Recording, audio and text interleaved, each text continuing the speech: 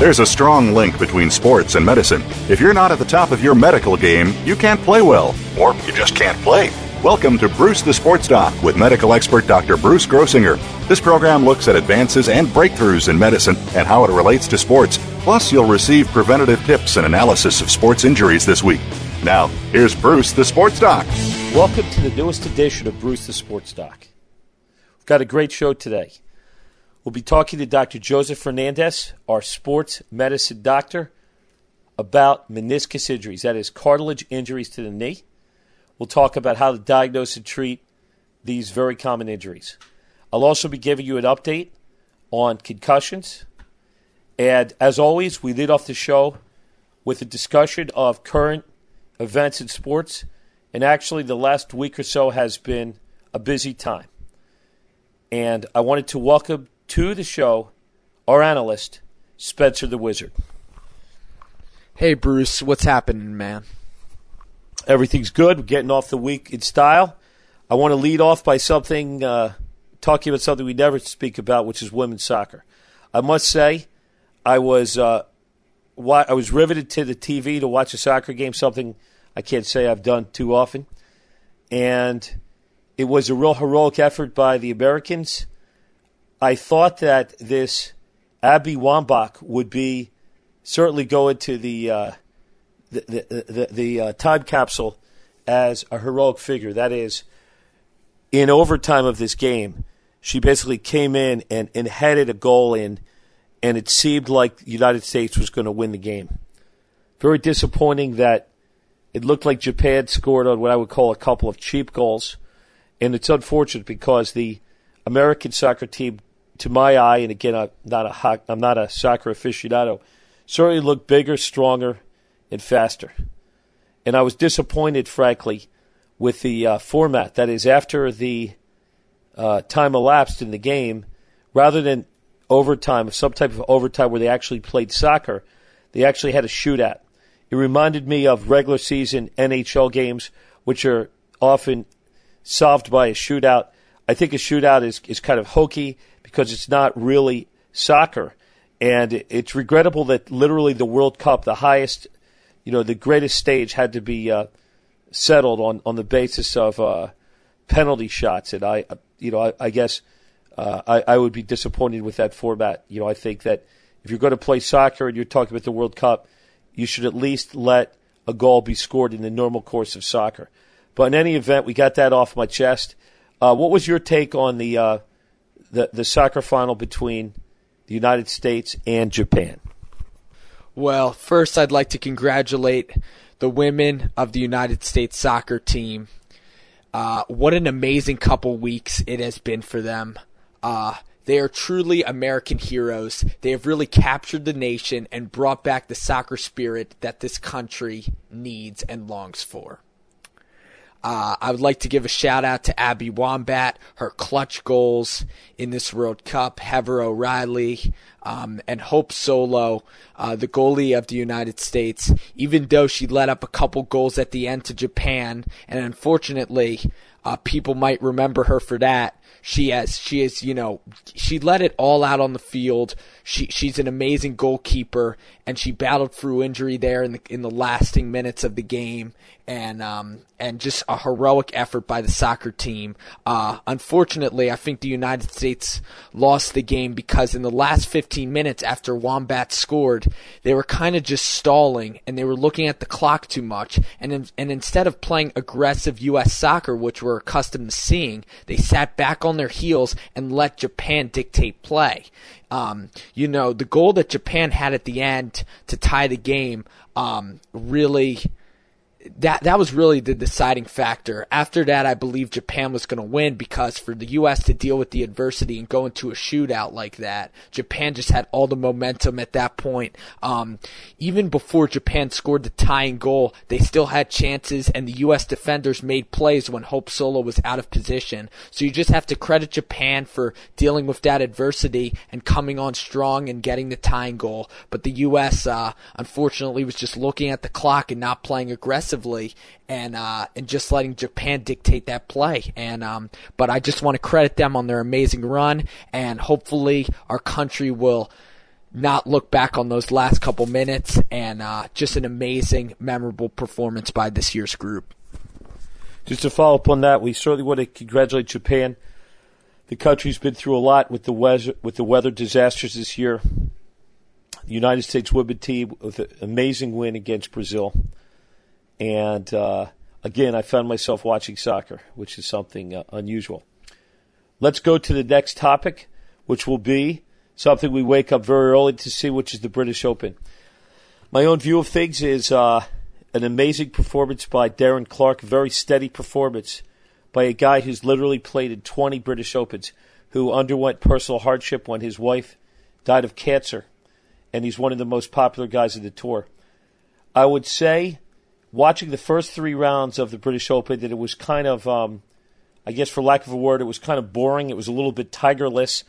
And today was very exciting. When I say today, I'm talking about the last day, day 4, where Phil Mickelson started off with 5 birdies, was 5 under. Dustin Johnson was there. At the end, it seemed like the Americans willed it. A whole crew of Americans. Dustin Johnson, Mickelson, Fowler, Campbell, and Kim. And they couldn't catch Darren Clarke. And so, Spencer, I know we're both golfers, and we watch a lot of golf, unlike soccer, which we don't watch at all. So tell me your view of the British Open, and what are your thoughts? Well, the British Open was a very exciting Sunday afternoon, and usually when you're on the other side of the pond, you don't see lefty contending that much, but today was definitely a different story. Throughout the first 3 rounds of this tournament, lefty did a good job of just hanging in. That's all Phil really needed to do, and he made a huge charge this morning. He definitely got me out of bed on this Sunday morning. He was just draining putts from everywhere. That eagle on 7 he had, the 20-foot birdies on 4 and 5. He was just rocking the house. But unfortunately, for him to start 5 strokes behind and for him to rock the house that hard and only be tied with Darren Clarke, who's just cruising at this point, it's hard to keep up that level of play, especially in the howling winds. And unfortunately, on the back 9, the winds, I believe, got to him on the putting green. And he wasn't just, and he was putting just, I'd say he was putting decently, but then his iron play, he just kind of went back down to earth. It's really, but I have to commend Mickelson's efforts. But again, the champion, usually in sports, champions are defined by how bad their bad moments are. And, the Pittsburgh Steelers in football and usually the champions of the British Open, the bad shots that they make, the bad plays, are usually not that bad in the scheme of things. And Darren Clarke was rock solid all day long. He wasn't off the charts today. He wasn't playing unbelievable, but he was staying steady. Those 5-foot par putts he was nailing. He was hitting green after green, just executing his shots, not worrying about what was going on around him. And he didn't have to be flashy today to win. He stayed steady and had a nice 70 to close out the week. No over 70 performances from Clarke. And, you look at the other Americans. Fowler had his struggles today on some holes. Mickelson had an awesome front 9, but again on the back 9 he stumbled. Dustin Johnson, on the front 9 he made some mistakes. On the back 9, to start off, he was actually he was really doing well, but this one shot on the par 5, he could have hit it in 2, and he bladed it right, and that was his demise, was that one shot. Very exciting tournament today, but Darren Clarke just rock solid. It was hard to beat him today. Yeah, I agree. Certainly when you look at the style of golf that they play over there, the golf swings change. They take the club back halfway, and they finish low because they want to keep everything low. So everything is a knockdown shot. And here in the United States, where we have, there's really a premium on the high shot, the receptive greens, and certainly the links golf that they play there is a whole different ball game. And with the wind and the rain, these guys are constantly putting gloves on, putting on rain suits, taking them off. It looked very cold. I saw Ricky Fowler He's a pretty young guy. He looked at times overmatched by the weather. But it is, I haven't played golf out there, Scotland or Ireland or England for that matter, and it just looks like a whole different game. And Dustin Johnson looked like he was doing real well. It was just the one double bogey where he lost his momentum. So this is really a series of majors where Dustin Johnson's been right there, and at the end kind of wilt. So I think in some ways it's a little bit like Rory McIlroy in the sense that Johnson just has to get over the top. He's got a great game. His wood game is tremendous. His putting game was good. His iron game, if anything, could be a little bit erratic. And for the most part, he seems like a very steady player. But it just seems that he's just a bridesmaid in the last few tournaments. But the man's got all kinds of talent. He hits the ball out of the park, with unbelievable distance.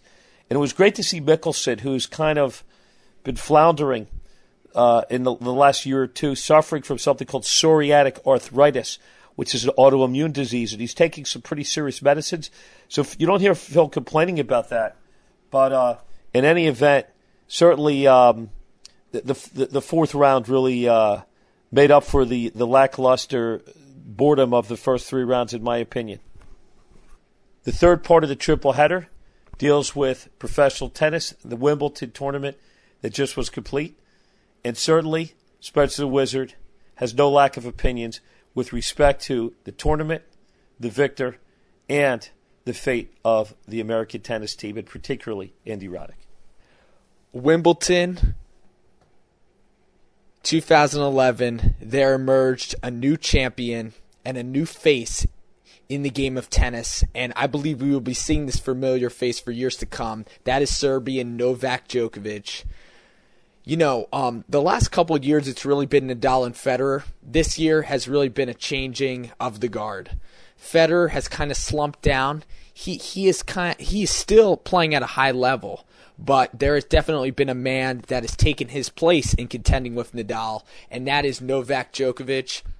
A couple years ago, and really last year, we thought of it was really Federer and Nadal, as I pointed out, but Djokovic was on the level with Murray, who got to a couple finals in Grand Slams, but never really was close to winning those finals that he was in, and he would mostly fall out in the semifinals. He would have some impressive wins in Grand Slams, and then he had that win in Australia versus Tsonga, but we never really considered him a contender for number one. Then this year, with his impressive streak of going 49-1, and it's really three men on top now. It's Djokovic, who's proven that he can beat Nadal, and he's really said that the changing this year has been due to his ability to just focus in on big points, just to stay consistent, and just to go after every point like it's his last. No swing changes, nothing that dramatic. Just really focusing on the big points, and his effort in Wimbledon, his will to win.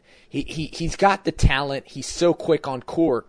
Now we're just waiting for Murray to merge into the conversation, because now it's three players. It's Djokovic, it's Nadal up there, and Federer, I believe, still got another run in him. With now attaining to the fate of American tennis, we got a young kid that I'm looking forward to seeing this year in Flushing Meadows. I'm probably going to go out for the first time, and I'm going to take my I'm going to, travel down to the grandstand courts and watch Ryan Harrison. He's really the next face of American tennis. Last year he made it to the third round. He's got a big serve. He's a young guy, and he gets the crowd involved. I'm going to be excited to see him. But I was watching Davis Cup the other night on the Tennis Channel. Unfortunately, Fish and Roddick, they went 0-2 down in Austin versus the Spanish team of Ferrer and Lopez. But I could see that Roddick was going for bigger shots with his forehand. I just want to point out that I just want Andy Roddick to go back to Reebok Roddick that I saw from the 2000 to the 2004 years before he wore the Lacoste gear. He was really cranking his forehand, just fearless shots, and he was dictating play with his ground strokes the last couple of years ever since he's changed from Brad Gilbert.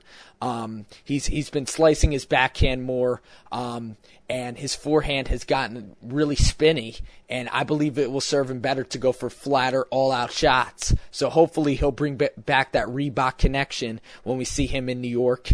I'm excited for this tennis season, for the U.S. Open Series coming up, and I just want to say, Bruce, thanks for having me. July 19th, and we're still going with so many tremendous sports stories. And thank you again for having me on the show. I had a blast, as always. Well, thank you so much.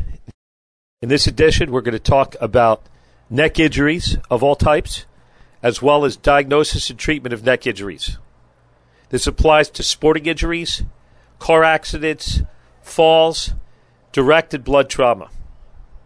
When patients come to see us with neck pain, the first discriminator is to decide whether or not there's a major injury to the nerves, discs, or spinal cord of the neck. We determine this largely from the history. So let's say we have Mr. Jones comes in and says, I have neck pain and stiffness. What I'll ask him is, do you have any weakness, numbness, or lack of dexterity in either arm? And I'll also ask him whether he has any symptoms down into his legs from his neck condition, and further, whether he's had any difficulty with bowel or bladder function. If he has a major neck injury, a big trauma, and he also has problems in the legs, that certainly alerts us to worry about the spinal cord area, because the spinal cord in the neck anatomically relates not only to the arms, but also to the legs. It goes down into the bowel and bladder. So, if somebody just has neck pain and stiffness that does not radiate, in most cases, this will be what we call a soft tissue injury. That is, it'll be a problem with the muscles, ligaments, or tendons in the neck. And in most cases, this should get better in 4 to 6 weeks. What type of treatment do we prescribe? We usually prescribe medicines, anti-inflammatory agents, muscle relaxers, and, at times, other types of analgesics. What type of treatment do we prescribe? We often prescribe physical therapy and often chiropractic care. That is gentle manipulation. Manipulation means when a doctor or a therapist essentially move and help to restore motion in the neck area. And the most important planes of motion include forward flexion, extension, which is raising your head back, bending to the side, and rotation. So in therapy, we'll often start off by ordering modalities. That'll be heat, coolness, ultrasound, in addition to, at times, some ancillary treatments, including a TENS unit, which is an electrical stimulation unit, and sometimes we'll prescribe a soft brace, something called a soft cervical collar, that the patient could wear at bedtime in order for them to achieve some comfort. So, number one is the mild injuries. Number two is what we call the radiculopathies. That is injuries that involve the discs and nerves in the neck. How can we tell that these are more serious cases? Well, often it's a matter of sitting down and talking to the patients themselves. And they will tell you, Doc, my neck pain radiates into my right shoulder and arm. I've got weakness and I've got tingling in my hand. So what I usually do as a detective is I listen carefully to the story. I look at exactly the areas where the muscles are weak, and I test the muscles. I use a reflex hammer to check reflexes, and I'll also check sensation using things like sharp, dull, vibratory stimuli. In this case, let's call this case 2, I find that the patient has weakness of the triceps, that's elbow extensors, weakness of finger extensors, as well as diminished sensation in the back of the hand, particularly the middle finger, as well as a diminished triceps reflex. That is, when I bang on the triceps, I don't get a normal stretch reflex. I get a more diminished response. That heightens my sensitivity for pathology at C6-7. So what will I do then? I'll order an MRI of the neck. The MRI of the neck shows a pretty large herniated disc, a slip disc, at C6-7, pressing on the nerve. Well, how do I confirm there's nerve damage? I personally do a test called an EMG. An EMG stands for electromyography. You probably heard about this. And we do it right here at Grossinger Neuropain Specialists. So if any of you within the sound of our voice are close to Pennsylvania, New Jersey, or Delaware, we are very proud of what we call our painless EMGs. That is, we use very small micro-thin needles, and you could call us at 610-521-6063 or 6064, and you could say, I heard Dr. Grossinger on the radio. My doctor sent me for an EMG, and I don't want a lot of pain. So what we have is very, very small needles. So the EMG involves an electrical stimuli, that is, the patient is sitting there. We will be stimulating various nerves going up to the neck. And then the second part involves those small needles. We'll actually take the needle, place it in the muscle, and the needle will be connected to a television, which is called an oscilloscope. The whole test takes about 30 to 60 minutes. And when we're done, I have an idea of what's going on. So let's say Mr. Jones underwent this test. Hypothetically, he had a herniated disc at C6-7, pinched nerve on the right side, right-sided symptoms. And when I stuck a needle into his triceps and pronator teres, I noted there was something called denervation, loss of nerve supply. Also, when I placed the needle in his neck, I also saw loss of nerve supply. So we have to understand anatomy as doctors. When there is the posterior primary rami of C7, that is the neck muscles, as well as the triceps, pronators, and finger extensors, I, as a doctor, can tell the patient, not only do you have a disc in your neck, but also a pinched nerve, a right C7 radiculopathy. That's what we call radiculopathy, which in Latin means a problem with the nerve, and pathy means disease of the nerve. So that's what is going on right there. So we've established the injury, a disc injury, nerve injury. In this case, the spinal cord is okay. That is, bowel, bladder, and legs are fine. How do we treat it?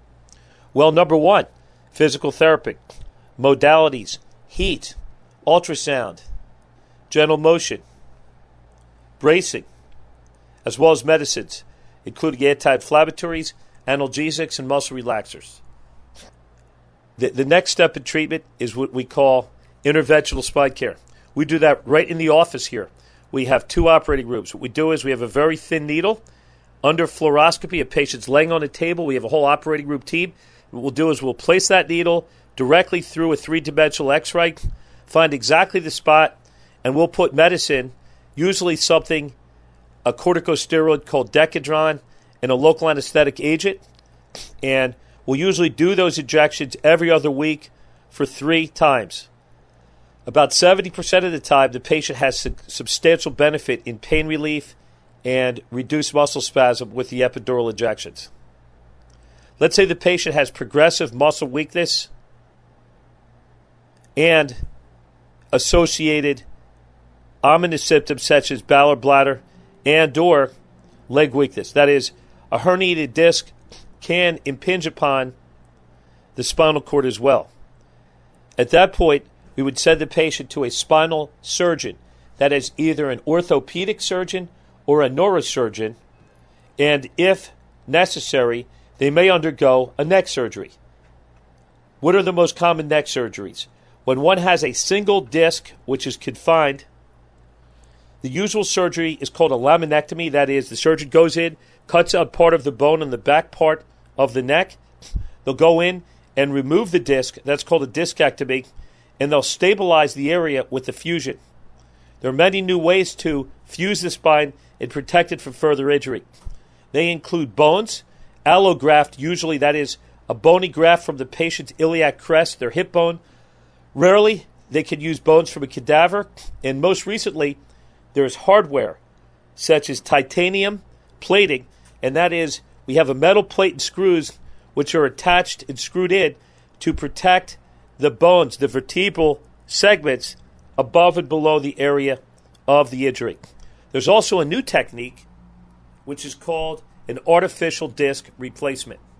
The FDA has approved artificial disc replacement in the neck and back. They've approved it under certain circumstances where there's one level of disease and therefore there is one artificial disc. So instead of fusing the area and putting bone in there or plates, what they'll do is they'll use an artificial disc. That is a disc which is synthetic and which has the same abilities to act as a shock absorber, and that is essentially placed surgically into the patient's body. These new artificial discs are extremely compliant, provide a lot of absorption, and have a very low risk of rejection from the patient themselves. So, we've gone through a whole litany of treatment, starting with diagnosis, as well as physical exam, MRIs, EMGs, injections, physical therapy. I've told you about surgery. Well, after the surgery, the patients will usually need to be in a hard collar, a Philadelphia collar, for anywhere between 3 and 6 months. And what that does is it allows the bones to fully stabilize and fuse and allows there to be structural return of stability to the neck. 70 to 80% of patients with surgery will do much better, though there are a few patients who may have something called a post-laminectomy syndrome. This is usually caused when there is excessive scarring in the area, which is called epidural scarring. The patients also can undergo recurrent disc herniations. That is, let's say this patient who had a C6-7 herniated disc got a fusion, and a year later they developed another herniated disc above the level of the fusion at C5-6.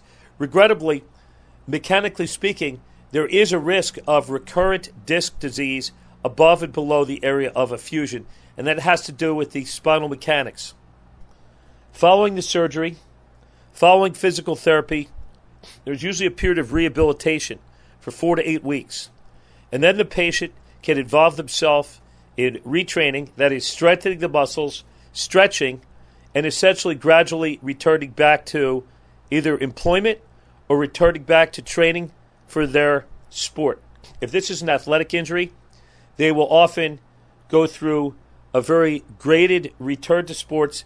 The exertion will be monitored typically by a trainer or exercise physiologist, and eventually the patient could go back to playing sports. With respect to neck surgeries, the typical time for professional athletes, it's usually about a year out of service. So with professional hockey and football, somebody goes through a neck surgery, laminectomy, and fusion, they're usually out for a year. There are some rare cases where patients, typically due to their age, are advised not to ever return back to their sport of interest. So let's summarize.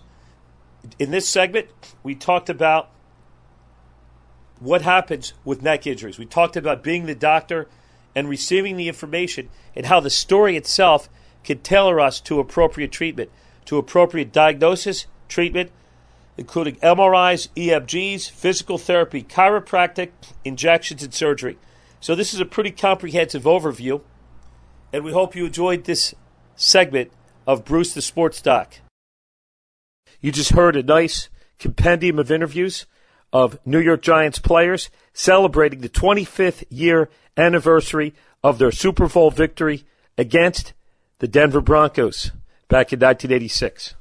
The defensive mastermind of that team was Bill Belichick, well known as the current coach of the New England Patriots. Belichick has 5 Super Bowl rings. This is the first time in many years that he's rejoined his former Giants teammates, including Coach Bill Parcells and the players from the defensive side of the ball. We hear Sandy Grossman interviewing Bill Belichick. Enjoy the Hear from Harry, reunion coming. What's your reaction? Excitement, a lot of great memories from the '86 season. It's been so long, but it was such a special team and a special time to, and for all of us to come back together again and to see each other after 25 years. It's really uplifting, and it's been a great weekend.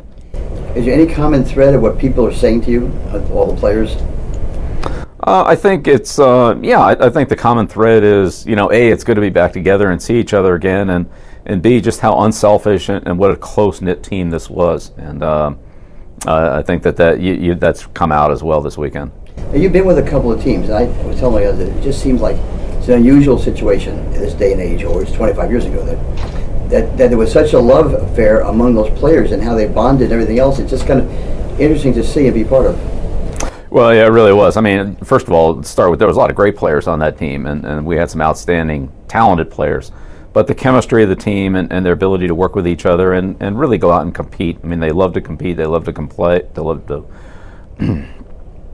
They love to compete. They love to play, and we saw that every day on the practice field, as well as on Sundays competitively against our opponents. But those guys love football, and they had a lot of fun playing, and they played hard, and they obviously played very well. Would you ever take your team to Pace University?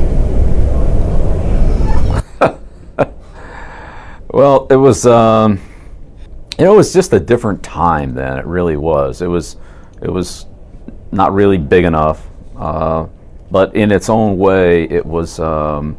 It brought everything closer together. It wasn't training camp wasn't real comfortable, and I don't think it was supposed to be then. It was supposed to be a little bit of a challenge and some discomfort, putting up with less than ideal conditions.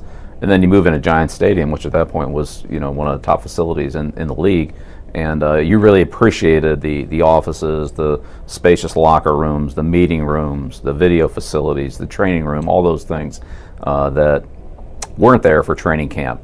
Training camp was more Spartan-like, but I think there was a place for that too. I think it probably made all of us appreciate the stadium, and it probably toughened the team up a little bit. Most of the guys on the team mentioned the geese droppings. There was a lot of that. There was a lot of geese droppings. The field was tight. You kind of run into the fence. There wasn't a lot of space out on the sidelines.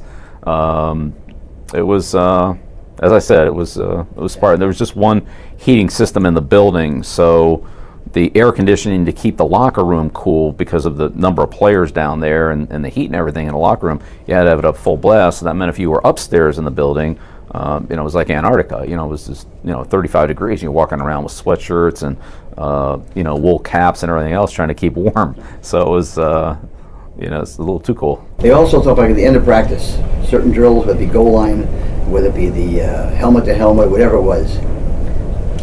Is that just something? What was that designed to do? Well, I think Bill set up those practices so we would finish with live competitive practice on the goal line at the end of practice. So practice would build up. You do individual drills, and you do some group drills where the receivers will work against the DBs and so forth. And you do some team drills, but then it would finish with competitive live goal line. So 4, 5, 6 plays on the goal line, offense against defense. Those guys had a lot of pride, and offensive guys wanted to score, and defensive guys wanted to stop them, and it was good, clean, hard football, very competitive, and again, it was a great way to end practice because it had a lot of energy and it had a high level of competitiveness. You go ahead and you win a Super Bowl. How did that affect the rest of your coaching career? How did it affect the rest of my coaching career? I never thought about that one. Let's see. I'd say the main thing is it just gives you that satisfaction and gratification that you've accomplished it. Like you can never take that away. You earned it. It's something that you can't buy. You can't. You've got to earn it. You got to go out there and competitively beat the San Franciscos and the Washingtons and the Denvers and all the challengers along the way to get there, and that's what makes it so special. So I think the feeling of pride and accomplishment and the sense of that team, that time is really special. I think as a coach you learn from every season, you learn from every game, you learn from every situation, and so that's a part of it. But I learned things in '84 and '85 as well as '86 that have helped me along in my coaching career. But I think the pride of the achievement of that season is something that you always carry with you, and I guess it always gives you a little confidence that you've done it. At least you're not going through your whole career saying, well, we never really won the big game, the championship. Fortunately, I've been able to say that I've won 5 of those. So that's a very good feeling. I see you're wearing both rings today. I am. Okay. You don't get a chance. When do you wear those? Hardly ever. The 3 Super Bowl rings from New England, kind of on the times when we've given out, the ring ceremonies at the end of the year, and I don't think I've had probably the Giants rings on in Giants company since '90. So that's been 20 years. When you put it on, Did it bring back some memories? Oh, it sure does. Yeah, absolutely. You look at those rings and you see, a year of work, really. It's a body of work. It's their spring preparation, the draft, the spring mini camps, training camp, all the regular season games and your regular season record that put you in playoffs, and then the playoff wins and all the Super Bowl wins, and you see in a reflection of that trophy, you see the faces of the players that you coached and the coaches that you coached with, and all the other people in the organization that supported you, the video people, the trainers, the support staff, so forth, all those people, and realize what a team effort it took to get that. You had some unbelievable talented defensive players. Oh my God. What was that like? Maybe a good coach. We had so many good defensive players. It was really it was a great thrill as a coach to be able to work with that type of talent. We had Jim Burt and Eric Howard as a backup, and Eric really went on to have a tremendous NFL career. One of the best players in his era, and the defensive line of Dorsey and Leonard Marshall and George Martin. Those three guys, Curtis McGriff in the running game. They were very talented players. The linebacker core was truly special. Talking about two Hall of Famers with Carson and Taylor. Carl Banks, who has got to be right there amongst the best players in the league at that time. Pepper Johnson, another tremendous player that probably didn't get the credit that he deserved because of the people around him. It was just an outstanding group. And in the secondary, Terry Kennard was one of the best safeties I've ever coached. He got hurt in the '86 season, and Herb Wells stepped in and played very well in his role when he had an opportunity. Kenny, of course, Mark Collins, and Perry Williams on the corner. So it was a solid group with a lot of confidence, guys that were very good in the kicking game that came out of that group too, like Lasker in the '86 team, and Elvis Patterson, obviously, another very talented player that gave us plays in the kicking game as well as defense. So it was a strong group. But that front seven, I would say that they were almost borderline unblockable, and then Byron Hunt and Andy Hedden were the other outside linebackers behind Taylor and Banks. Probably could have played for just about anybody in the league, and we were fortunate to have them as depth at linebacker position, even though they played in some sub situations and goal line and things like that. But in all honesty, they probably could have started for 2/3 of the teams in the league. So it was a tremendous collection of talent that that Bill and the personnel staff had put together. With that in mind, you go to your next coaching job. Now you're saying, okay, what do I have? How do you approach it? How do you turn it around? You don't have those same people anymore. Yeah, well, I think you got to recognize that's a special group. I don't know if anybody had those people, or any teams had a comparable group of players like that at that front seven, with the linebackers and the defensive line. It was a tremendous collection of talent at those positions, and and one of the things that was really interesting, I'll never forget this as a coach, is just all those days in training camp and in practice of watching Mark Bavaro go against Carl Banks and Lawrence Taylor. The fans, didn't get a chance to see that. On Sunday you're seeing Mark Bavaro block somebody else, or Lawrence Taylor pass rush against somebody else, but day after day in practice, those guys went against each other, and there was nobody better than any of them. Nobody could block better than Bavaro, and Taylor and Banks, were as good as there was, playing a tight end. And I really think Mark Bavaro is a guy that from what I saw, what I know of professional football, that's a Hall of Fame tight end. And the number of times that he blocked Reggie White one-on-one with no help is better than anybody else has done, better than most tackles and guards have done against Reggie White. But I saw him do that competitively against Taylor and Banks. Those were great battles. And it was a tremendous tribute, I think, to the talent that we had on that football team. He said he modeled himself against guys like Ditka, people like that. Well, I didn't coach against Ditka. He was out of the league. He was a coach by the time I came into the league, so I can't really comment too much about him as a player. But I don't think there are any better blocking tight ends than Mark Bavaro. There may be as good. I don't think there were any better. Because he was strong enough to handle the Reggie Whites and the big defensive ends out there, and he was athletic enough to block the Lawrence Taylors and the Carl Bankses and guys like that. There's some great outside linebackers during that era. Ricky Jackson and right down the line, Charles Mann, Dexter Manley at Washington. So there were a lot of good outside players, Fred Dean, all those guys. He never got any help. And the Giants were an off-tackle running team. I mean, they ran behind him. They didn't run away from him. So, he was pretty special. And then athletic to make plays in the passing game down the field, which Phil Simms and Bavaro, hit those seam passes, down in the red area and in the 20 to 30-yard line. And again, we saw those day after day in practice, and we knew they were coming, and we had good players covering them. And again, we had a hard time stopping them in practice. So, going against Simms and Bavaro and guys like that every day in practice, definitely made our defense better too. Now the weekend just about over, guys going back their own ways. Yeah. What are your thoughts? Touch of sadness, but happiness that it all came together and we were able to share and enjoy the experiences after 25 years. It was a special team, and again, our achievement was so special that year.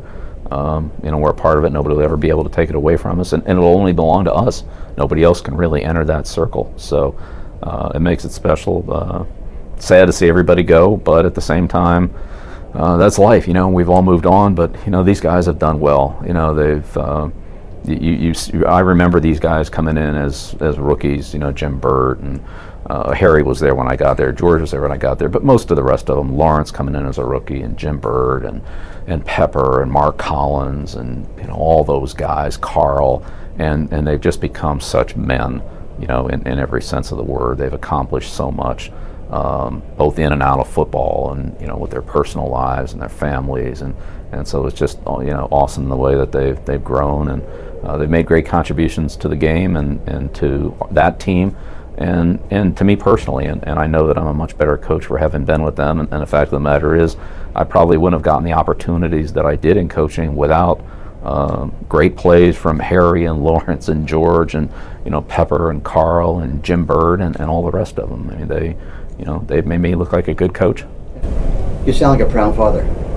Well, it's funny because at that time, George and Harry were actually older than I was, and then the other kids came in, but I was only a few years older than them. I came to the Giants when I was 28, 29. It was my first year there. So, Simms and I came in that year in '79. Simms was, a draft choice in April, and I came in there in February. So, we were there we literally grew through that organization together until I left after the '90 season. And so in some cases it's a fatherhood kind of thing, but in another case it's almost like a brother, because you're kind of at a comparable age, and I was going through my career as a coach as they were going through theirs, as opposed to say the way it is now at New England, where I the head coach, but now my career had already been pretty established to a degree with my other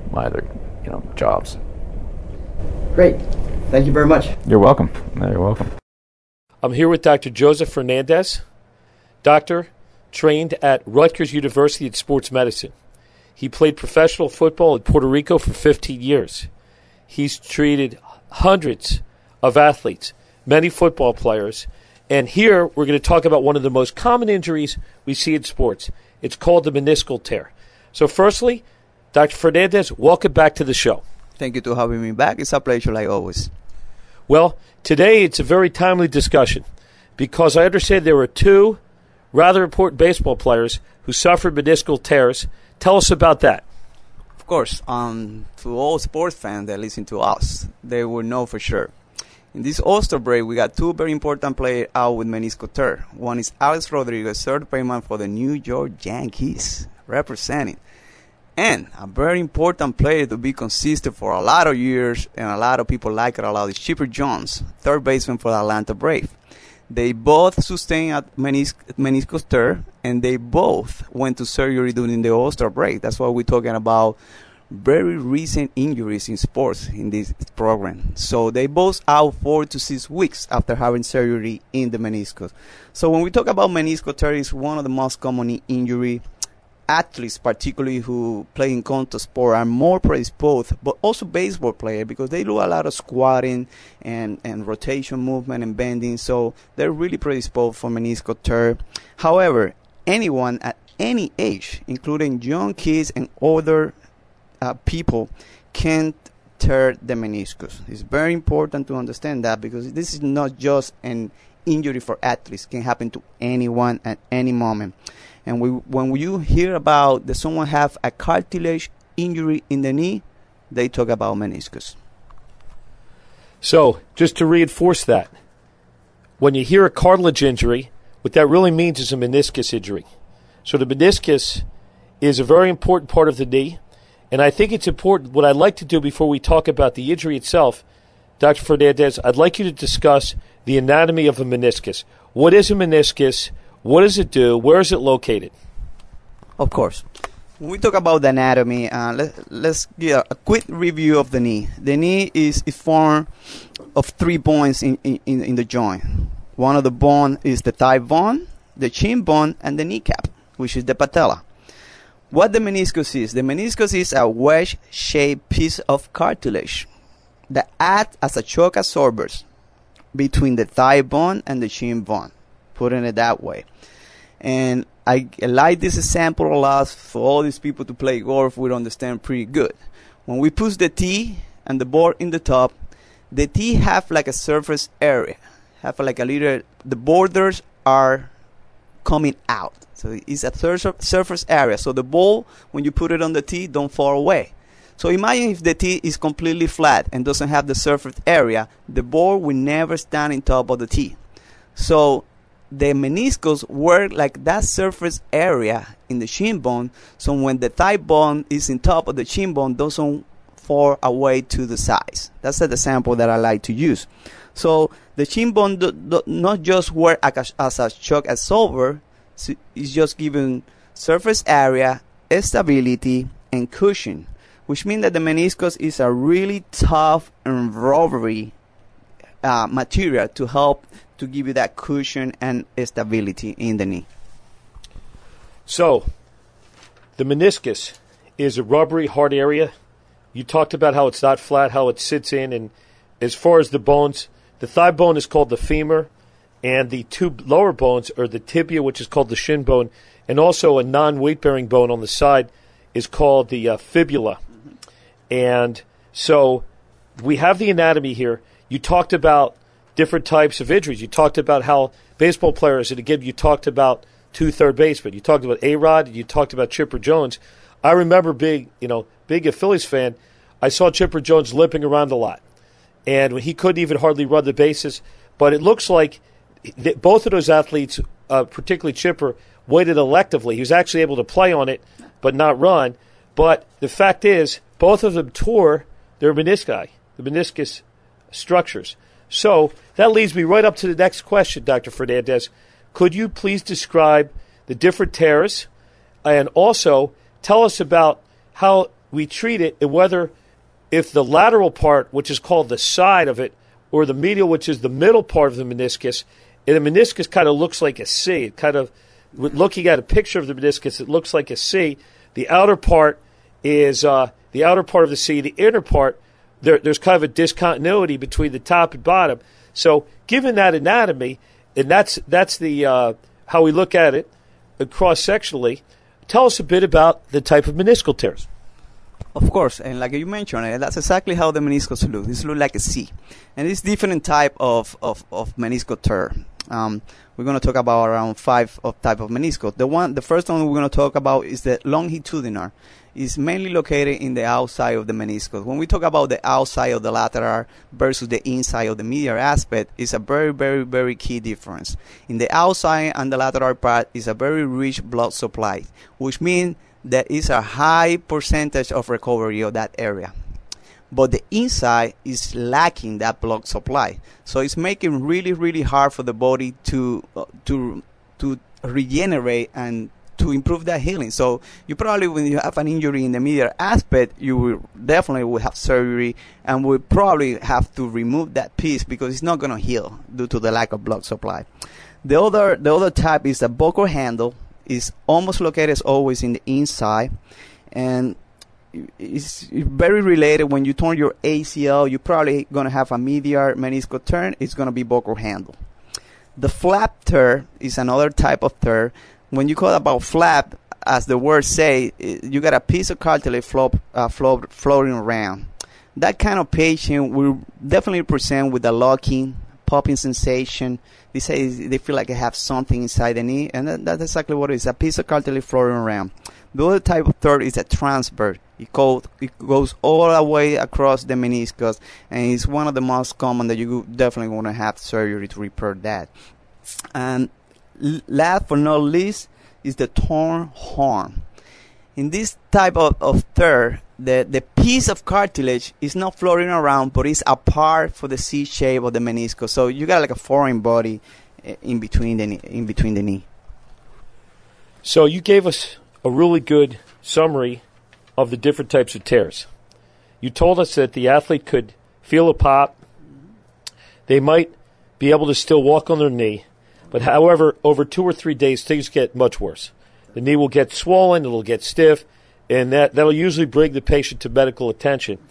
And when they come into your office, they'll tell you that story, and then, doctor, tell us about when you do a physical exam of the knee, what type of tests will you do? How will you know there's a meniscal tear? And what type of imaging will you order? Definitely. Let's go by step. First, how that going to happen? People always ask, how I torn my meniscus? Well, definitely in sports, players may squat and twist the knee. That's one of the most common. That motion of squatting down and twisting, doing any kind of motion, will definitely cause a tear. Direct contact, like a tackle. Somebody can tackle for outside, putting pressure to the inside of the knee as when you turn your ACL, for example, we definitely turn your meniscus. But older people have degenerative meniscus tear cartilage. So the meniscus over time get a little weaker and weaker. So you can turn your meniscus more easy. For example, getting out of bed. So you get out of bed, twist a little your knee, you can turn your meniscus. How the symptoms? As you mentioned before, you can turn your meniscus. You maybe hear a pop. It's very, very common to the athlete tell you, I heard a pop when it happened. When you hear that word, meniscus have to be in the back of your mind. But the majority of the athletes get a little pain in the knee, didn't know exactly what happened, like it happened to me. I got a meniscus surgery myself. And when I had the injury, I didn't even know it was meniscus. I took my day off the game. I put myself out of the game, put some ice for a few days. Next week, I was playing back on the field. I didn't know I have a meniscus until my knee gave away on me. And then I figured out something is going on around here. And it's very common to happen to a lot of people. They injure the knee. They didn't know it was that bad. You don't have too much swelling. You don't turn any other ligament, so your knee is kind of stable. And suddenly you just twist to one direction without running or nothing, and your knee give away or lock on you. That's a sign you got a meniscus tear. What the other symptoms? Obviously, you're going to have pain, swelling, stiffness, not as much as ligament torn, but you're going to have some swelling. But the two important signs and symptoms that I want people to understand is the locking one, when you feel that your knee lock on you, because the only thing that can happen is meniscus. And when your knee give away on you. It's never going to give away on you if your meniscus are good. So if your knee give away on you, meniscus is involved. Without treatment also, if you turn your meniscus, that it is not that bad, but you don't search for treatment because you didn't know what happened, they can get worse, and you can have a loose body. So you probably didn't have the flap tear, you probably have longitudinal, but because you didn't want to seek to medical attention, it's continue to get worse until the piece of cartilage is floating around, then you start having the symptoms. So what do you do when you come to the office? We're going to do a physical exam. So if you come to see a gross neuropathy specialist, we expert on this. So we're going to do a very focused physical exam. The history is the most important. When I hear your history, I'm definitely going to have an idea if you have a meniscus tear or not. And I'm going to do 2 tests on your knees. The first one is called McMurray test, which is very specific for meniscus. I do a specific motion with the knee, and I'm going to expect a clicking sound and a pain in the patient. That's going to tell me you probably have a meniscus tear. It's not 100% sensitive, but it's close to it. And the second test is the Apley test, which is also very specific for meniscus. After I do that 2 tests, I have a high suspicion of the meniscus, and then I will ask you to squat down.